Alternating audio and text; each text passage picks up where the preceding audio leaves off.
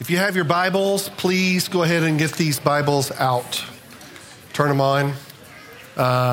We're going to continue in our teaching, study, Revelation. I don't know. We're headed somewhere. And just so you know, for those of you who are like, what in the world does he have that chair up here for? It's a prop. And but it's an illustration is what it is, and it makes, I think it's, for me, it's really effective if I can see something. And we're talking about, we've been in Revelation chapter 4. We're going to go back there today. Let me tell you what I was telling first service, this is not a message where you've got a subject, 3 points, and then a closure today. This is not what this is. This is a continuation. And we're headed somewhere. What this is right here is this represents the throne in Revelation 4. We're going to read that. Revelation, I love Revelation, and I hate Revelation because I don't understand all the symbols. And, it kind of gets a little gory. And, I don't understand, the beast with the 7 legs and the 10 horns and the, eating the whatever the other beast that then he vomits out the woman, and I'm just like, what in the world? And as crazy as that is, we're going to look at this in just a second. It's the only book in the Bible where there is an implicit blessing that is ascribed to it, which means if you read it and if I read it, there's a blessing that's on that. We're going to look at that in just a minute. And so this is not one of those messages. So this is all of the apologetics I'm going to give. I'm not apologizing here. I'm just trying to I realize we got several people here that this might be your first time here. It's like, what on earth is he talking about? Well, I'm not talking about anything on earth. So, and because I'm not talking about anything on earth, it's my vocabulary is really limited, And so anyway, Father, we thank you, Lord. Thank you, Lord, that there's no coincidence that you're here. There's no coincidence. That before time, you had ordained this day that you would be in this seat hearing this message. And Lord, we just thank you. Lord, I ask, Lord, that you would give us ears to hear, give us hearts to receive. Help us to hear what the Spirit is saying to us, your church, in Jesus' name, amen. Okay, Revelation chapter 4. It's really important that you follow along with me, just because I'm going to I will post the scriptures on the screen, but there's something about seeing it on your Bible, tablet, whatever it is, phone. There's something about whatever you're most familiar with in reading. It's really important that you see that. And so it does something for us. So Revelation chapter 1, I said 4, but I'm going to start with verse 1 in Revelation. And just so we can get a context. And again, my objective is not to get through this message, because this message, again, is going to continue. My objective is for all of us to have a living experience with the risen Lord and the Holy Spirit. That is so again, what Jeff, what do you mean by that? I was born in the church, grew up in the church, did the church, got bored with the church. And that's nothing against the church that I was a part of. I'd kind of done it all, and I was bored. There was no living experience. The kingdom of God is meant to be experienced. The love of God is meant to be experienced. It's not something that we get right on a true or false test. The kingdom was never meant to be a true or false test. And what I'm talking about is that in our culture, we are so used to hearing something and filing it away as information. We file the information away, and it's good information. I'm not negating the information. But the information left by itself has no transformation power. Information apart from revelation, not talking about the book, Information apart from a spiritual revelation leaves no room for transformation. It's just stored as information. And when I say that I did the church, memorized verses, memorized scripture. I went to a private Christian school, a Christian college, a Christian church, did it all, and I could not tell you why the angels were bursting with joy when Jesus' birth was announced. That's the experience. I knew where he was, where he came from, and the lineage. I knew everything, but I did not know. I'd never experienced why are they so happy. I don't understand that. Has nothing to do with them. Why are they so happy? And that's what I'm talking about. So, Revelation 1 says this, just so we're all on the same page. The revelation of Jesus Christ, which God gave him to show his bondservants the things which soon must take place. And he sent and communicated it by his angel to his bondservant John. So, the average person needs to hear something 7.9 times before they retain it. Okay? So this is the fight I have going on in my head right now. I said this before. You don't want to be repetitive or redundant because you'll be boring. And yet, we've got this other truth that if we don't hear something 7.9 times, we won't retain it. So, some of you have been with us through this past 2 or 3 weeks, and you're like, oh, seriously? We're gonna read this one again? Yes, we are. The very purpose, again, that we are reading this verse sets the context for the rest of the book.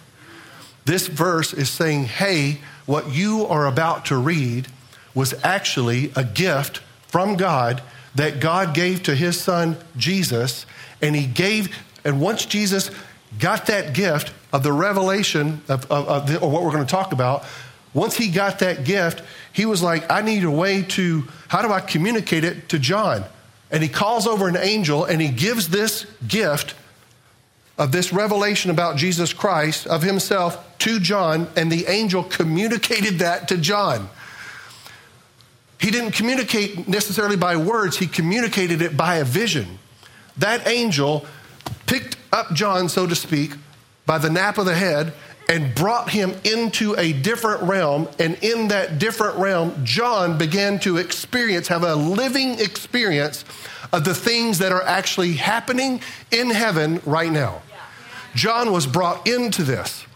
And so this whole thing is not someone sitting there with a pencil trying to write, trying to remember what Jesus said. No, he actually was in it. He was in it. And this is what this verse said.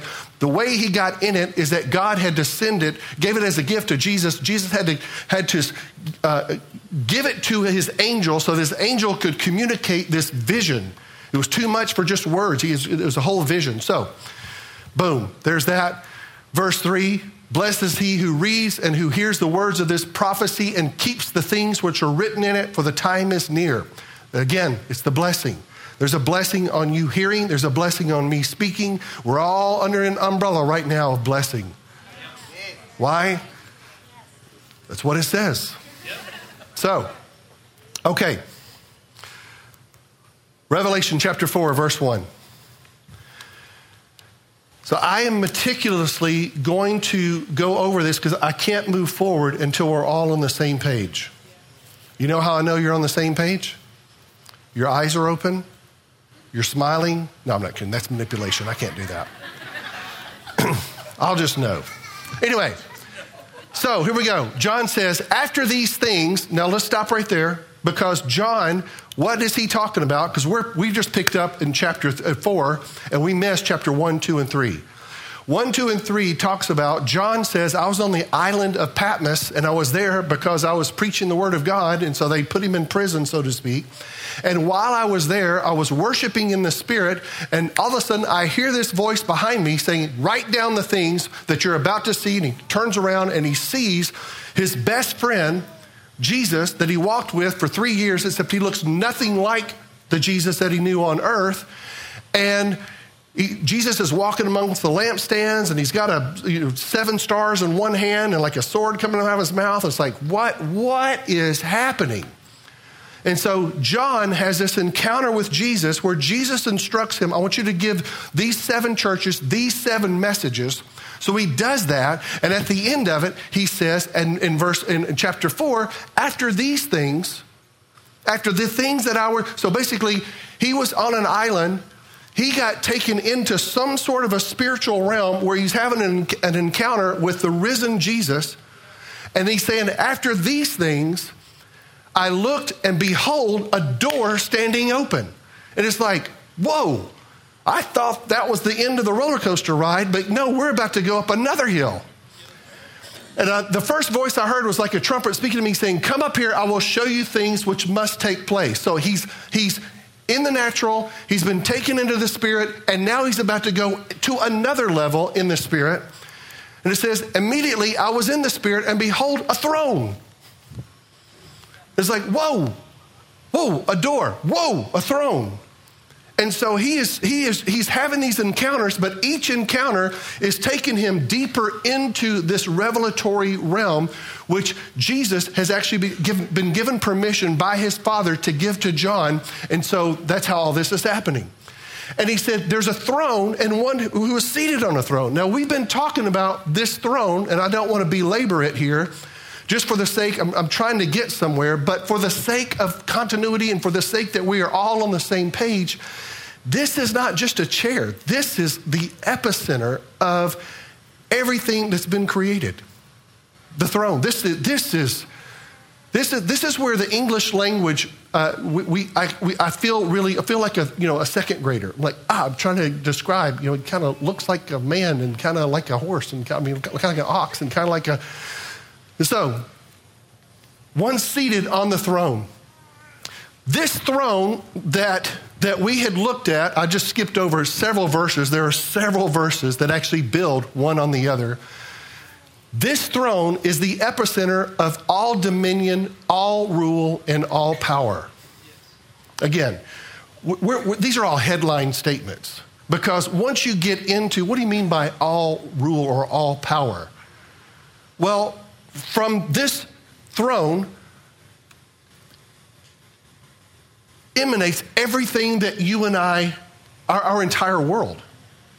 The person beside you, the person in front of you, the trees, your yard, your place of birth. They were all determined by the one who sits here. There's a reason why you're not living in the year 1569. There's a reason why you're not living in 1569 in Scandinavia. Because the one who sits here has predetermined when you would be born.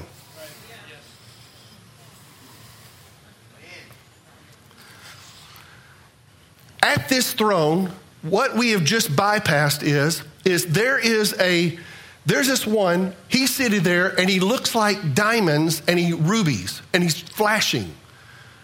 And the diamonds and the rubies, this one, John keeps going, and the one is sitting on the throne, and then around the throne is this emerald halo or this emerald rainbow. And the rainbow is symbolic because the rainbow only has one color. The rainbow is symbolic in God's eyes because in his eyes, the rainbow means a covenant of mercy. Peace. He's at peace with the world. When he flooded the earth, he told Noah, I will never again flood the earth. And just so you'll know that I'm keeping my word, I'm going to put a rainbow out up in the sky. This rainbow has one color. And the color green represents mercy and grace. So John is riveted to this one who's sparkling, sitting here on this throne. And there's all sorts of stuff happening underneath the throne. But we'll get there in a minute. And then over the throne is this halo or this rainbow of emerald green, as if to say God is seated here as the all-knowing, omnipotent, omniscient one. And over this throne, he has set in place that everything that he does that comes out of this throne passes through grace and mercy before it hits the target. It's like, whoa. Who is this? Who are you? I don't know anyone like that. So, there are 7 blazing torches in the front. There's an ocean or a sea in front. And by the way, out from underneath it, pulsating, is lightning and thunderings and voices. So there's a whole lot of stuff happening around this. And this chair, this throne is the seat. It's the epicenter of all government of everything that we know. All of the kings in the earth report to or are governed by the one who sits on this throne. It talks about in Revelation 1, Jesus, who was the first to rise from the dead, and he's the ruler of all the kings of the nations. Everything is coming from here. This is, in a way, I'm kind of I feel helpless that I'm trying to describe this thing that's eternal. So, there are 4 living creatures, and the creatures look weird. One's like an ox, and one's like a man, and one's like a lion, and one's like an eagle, and they have eyes in the front and in the back, and which that is symbolic of they can see into the future and they can see all the way into the past. Nothing escapes their gaze. But they are circling the throne, and they are saying, "Holy, holy, holy is the Lord God Almighty, who was and who is to come." And if we're not careful, we can kind of think, oh, well, the reason they do that is because God made them to do that. Yes, but our definition of God making someone do that means that he's actually programmed them and they're on autopilot and that's all they do. Right. Holy, holy, holy is the Lord God Almighty, who was, who is, and who is to come. Holy, holy, holy is the Lord God. And it's like, well, you know what? Because heaven has no batteries, it's going to run forever. But the truth of the matter is every living thing that God has created that worships him chooses to worship him. All worship is voluntary worship. So that means that these creatures are voluntarily getting a glimpse of the one who sits on the throne. They come up, holy, holy, holy is the Lord God Almighty, who was and who is to come.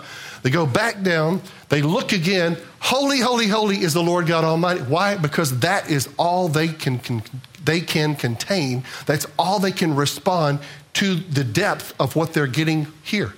It's like us saying, how's God? Oh, he's great. He's amazing. He's awesome. Like those words can't contain the greatness of who he is. But because of our limited, finite structure and container, we can't really, it's hard for us to respond. Same thing, but they are responding. Whatever the living creatures give glory and honor and thanks to him who sits on the throne, who lives forever and ever. The 24 elders, I didn't talk about them. There's 24 elders around him who who worship him, who live forever and ever, and they cast their crowns before the throne, saying, "You are worthy, O Lord, to receive glory and honor and power, for you created all things, and by your will they exist and were created." Can I just tell you, you are not an accident. There is no such thing. For you to be an accident means that somehow you escaped this one right here. And it didn't happen. This one that sits right here, he is the birthplace of everything created. Nothing escapes. Not that it escapes, nothing is initiated until he says go. So there is no such thing as an accident. You are not an accident. You were absolutely planned on purpose for the day that you were born by this one, who makes no mistakes.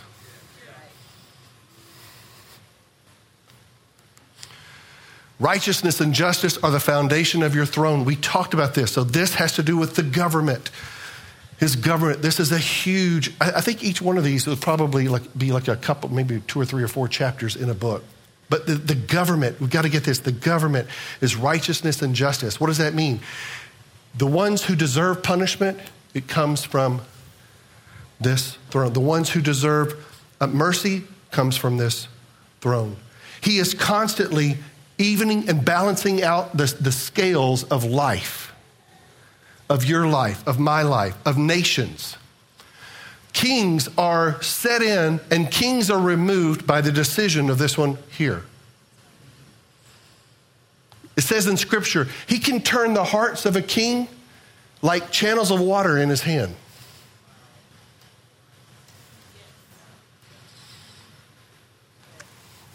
Are you guys hot? Okay. Righteousness and justice are the foundation of your throne.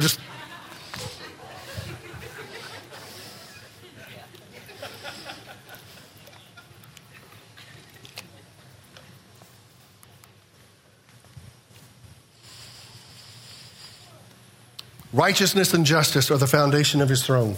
So we also talked about around this throne, amongst the things that are, all the activity that's happening, the lightning, the thundering, the four living creatures, all this, there is another player at this throne, and it's actually Satan the accuser. And in the book of Job, we can see it plain. In book of Job, chapter 1, it says that God called the sons of God to himself, basically, to give an account for all of their management, whatever, of the universe. And Satan shows up. And Satan's job is to accuse. His number one, that's what he's called, the accuser. Well, here's another instance where in heaven, around this throne, where Satan is actually accusing Joshua. I know it says Jeshua, but that's the New Living Translations version. Or translation, it's Joshua. Then the angel showed me Joshua, the high priest, or Jeshua, standing before the angel of the Lord. The accuser, Satan, was there at the angel's right hand. So if you get this picture, here is let's just say the throne. Here is Joshua, and here to his right is Satan, the accuser, ready to accuse. That's his job. Says that when Job, in the book of Job, he said, the Lord asked Satan, where have you been? He said, I've been patrolling the earth. And it's like, why? To make sure that he is doing his job, which is upholding the righteousness and justice of his kingdom. He is enforcing and making sure that every guilty person gets what is coming to them. Okay? Satan, the accuser, was there at the angel's right hand. There was another person, I think I've got this backwards. There's another person, he's over there. We have an advocate called Jesus. The Lord said to Satan, the Lord reject your accusation, says the Lord, who has chosen Jerusalem. He rebukes you. The man is like a burning stick that's been snatched from the fire. Sorry, I'm trying to hurry. My little children, I write these things to you so that you may not sin. And if anyone does sin, we have an advocate with the Father, Christ Jesus the righteous. So there's an accuser, there's an advocate,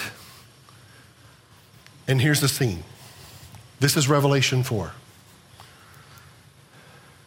Oh, here's the other one. So the Lord told Simon, the Lord told Peter, Peter, Simon, Simon, Satan has asked for you. The place that he has asked for Peter was around here. So you hear the accuser going, let me have him. I deserve him. He's guilty. By your law that you set into place, he deserves this. And Jesus says, but I have prayed for you. There's the advocate. Contending. The advocate. Can I just tell you, you have an advocate. You have an advocate that is praying for you like you would not believe. So, okay, here we go. Whew. Now we can start the car. So we just finished Revelation 4. We're going into Revelation 5 now. Revelation 5. Then I saw, John says, what he's saying is this vision continued to unpack again. So I just went through the door, just went up to here, just saw Jesus, and now it's unpacking again. Then I saw a scroll in the right hand of the one who was sitting on the throne. There was writing on the inside and the outside of the scroll, and it was sealed with the 7 seals. And I saw a strong angel who shouted with a loud voice, "Who is worthy to break the seals on the scroll and open it?" When it says a strong angel, it's not just talking about his muscles, it's talking about the power of his voice. The power of his voice was meant to be heard by every living creature. Who is worthy to come and open this scroll? Let him show up. But no one in heaven, on earth, or under the earth was able to open the scroll and read it. Then John says, I began to weep bitterly because no one was found worthy to open the scroll and read it. But one of the 24 elders said, "Stop weeping.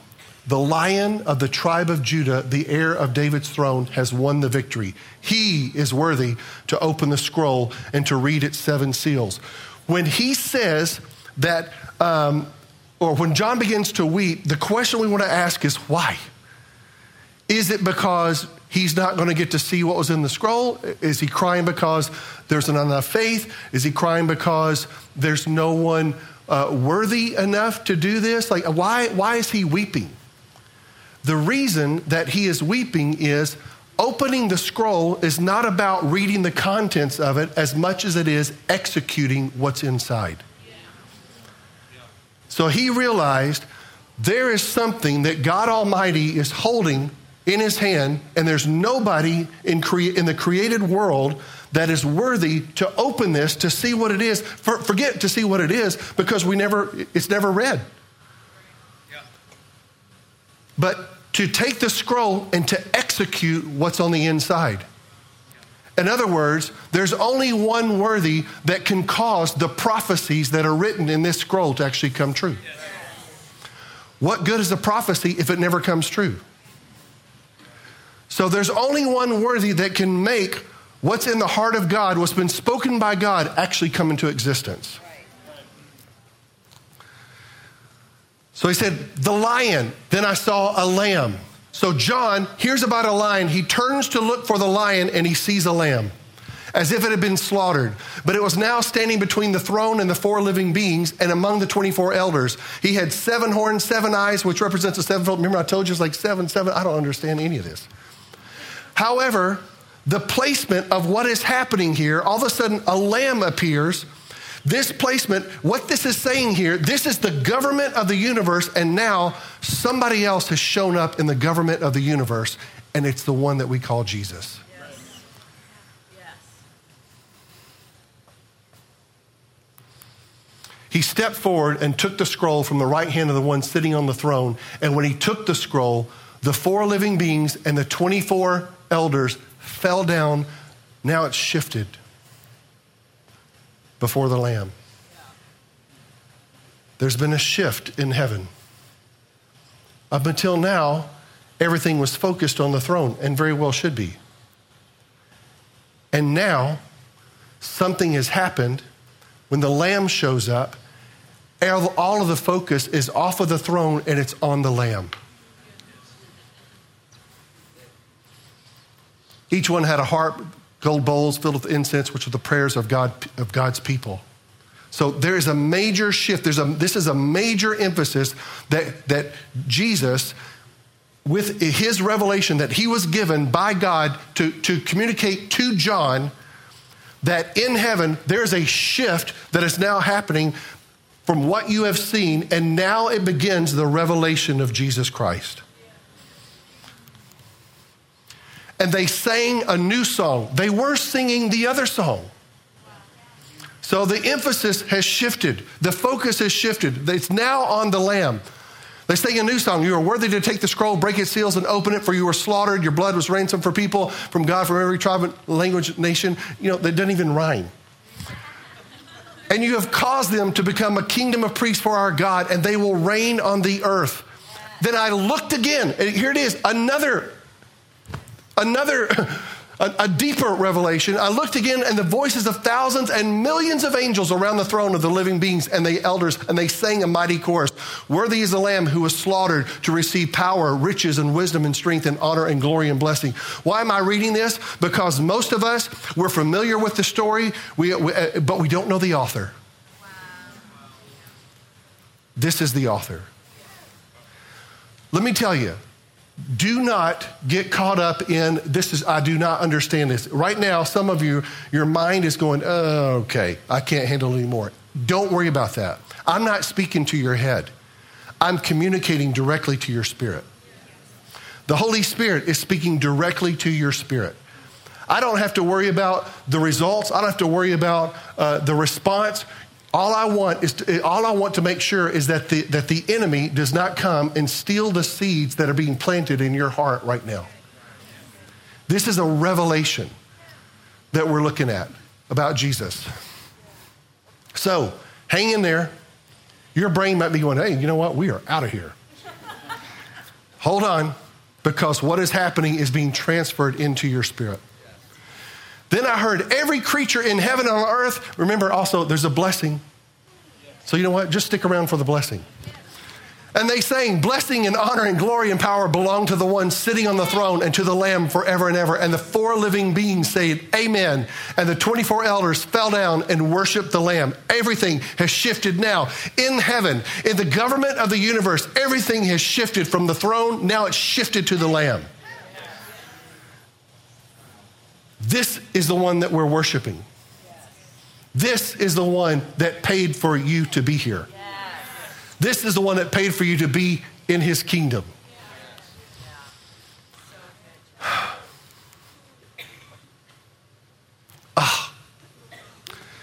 Isaiah 53:10, we're almost done. The Lord says, it was my plan to crush him. It's like, what? It was my plan to crush him and cause him to suffer. Like, what? That's absurd. Why? Why? It's my plan to crush him. Because the question I asked last week, how does God forgive sin? Is he just like, it's not that big of a deal. No big deal. Yeah, I totally forgive you. I'm all compassionate. I'm all loving. Which he is. But he can't do that because he is bound by his own government, and he has an accuser that's standing here reminding him of his own law, which he came up with, which says every sin must be accounted for and punished. How does God forgive sin? Without the shedding of blood, there is no forgiveness. God here is saying, it was my plan to crush him. Why? Justice. The only way that I can uphold the justice of my kingdom and every sin be accounted for and punished is to pour out my wrath on my son. Whoa. And the forgiveness, the shedding of his blood, the wrath that caused the shedding of his blood actually satisfies my justice. He can't let sin go. God can't let it go. He's bound by his own law. He's bound by what he has implemented. He's bound by it. He has to, the only way that he can account for it is there has to be bloodshed. And so the bloodshed, to why Jesus' blood speaks so loud is that he was absolutely innocent and sinless. Everybody else, up until Jesus and after Jesus, including today, was born with sin, except for him. He had no sin. He volunteered for this. And God said, it was my plan to crush him because of what he would accomplish, what that sacrifice would accomplish for the rest of the world. In John chapter 1, Jesus meets Nathanael. And Nathanael heard about him from, Nathanael's walking up, and Jesus says, here's an Israelite in whom there is no guile. Nathanael's like, how do you know that about me? He said, I saw you before Philip called you under the fig tree. Nathanael's like, you saw me under the fig tree? You are the Son of God. And Jesus responds, I tell you the truth, because I said that, you think I'm the Son of God? I tell you the truth, you will all see. Everyone say, all see. All see. Say it again. All see. You will all see. Heaven open and the angels of God going up and down on the Son of Man, the one who is the stairway between heaven and earth. That statement is a justice statement. Jesus is the only one that can connect heaven and earth. Can I just tell you, people say there's different ways to God. There's not. So Jeff, how can you say that? Justice. Muhammad, name them. Buddha, none of them satisfied the justice of God but Jesus. There is no other way. There is no other way because of the justice. He stands at the right hand of God, interceding for you, for me. We have an advocate. We're going to look at this. He took the penalty that you and I should have taken. It was all done by substitution. We're going to look at the power of the substitution and what is made available for every single one of us because of him. Has nothing to do with me, how good I am, how bad I am. It's all him. Amen? Amen. Shannon?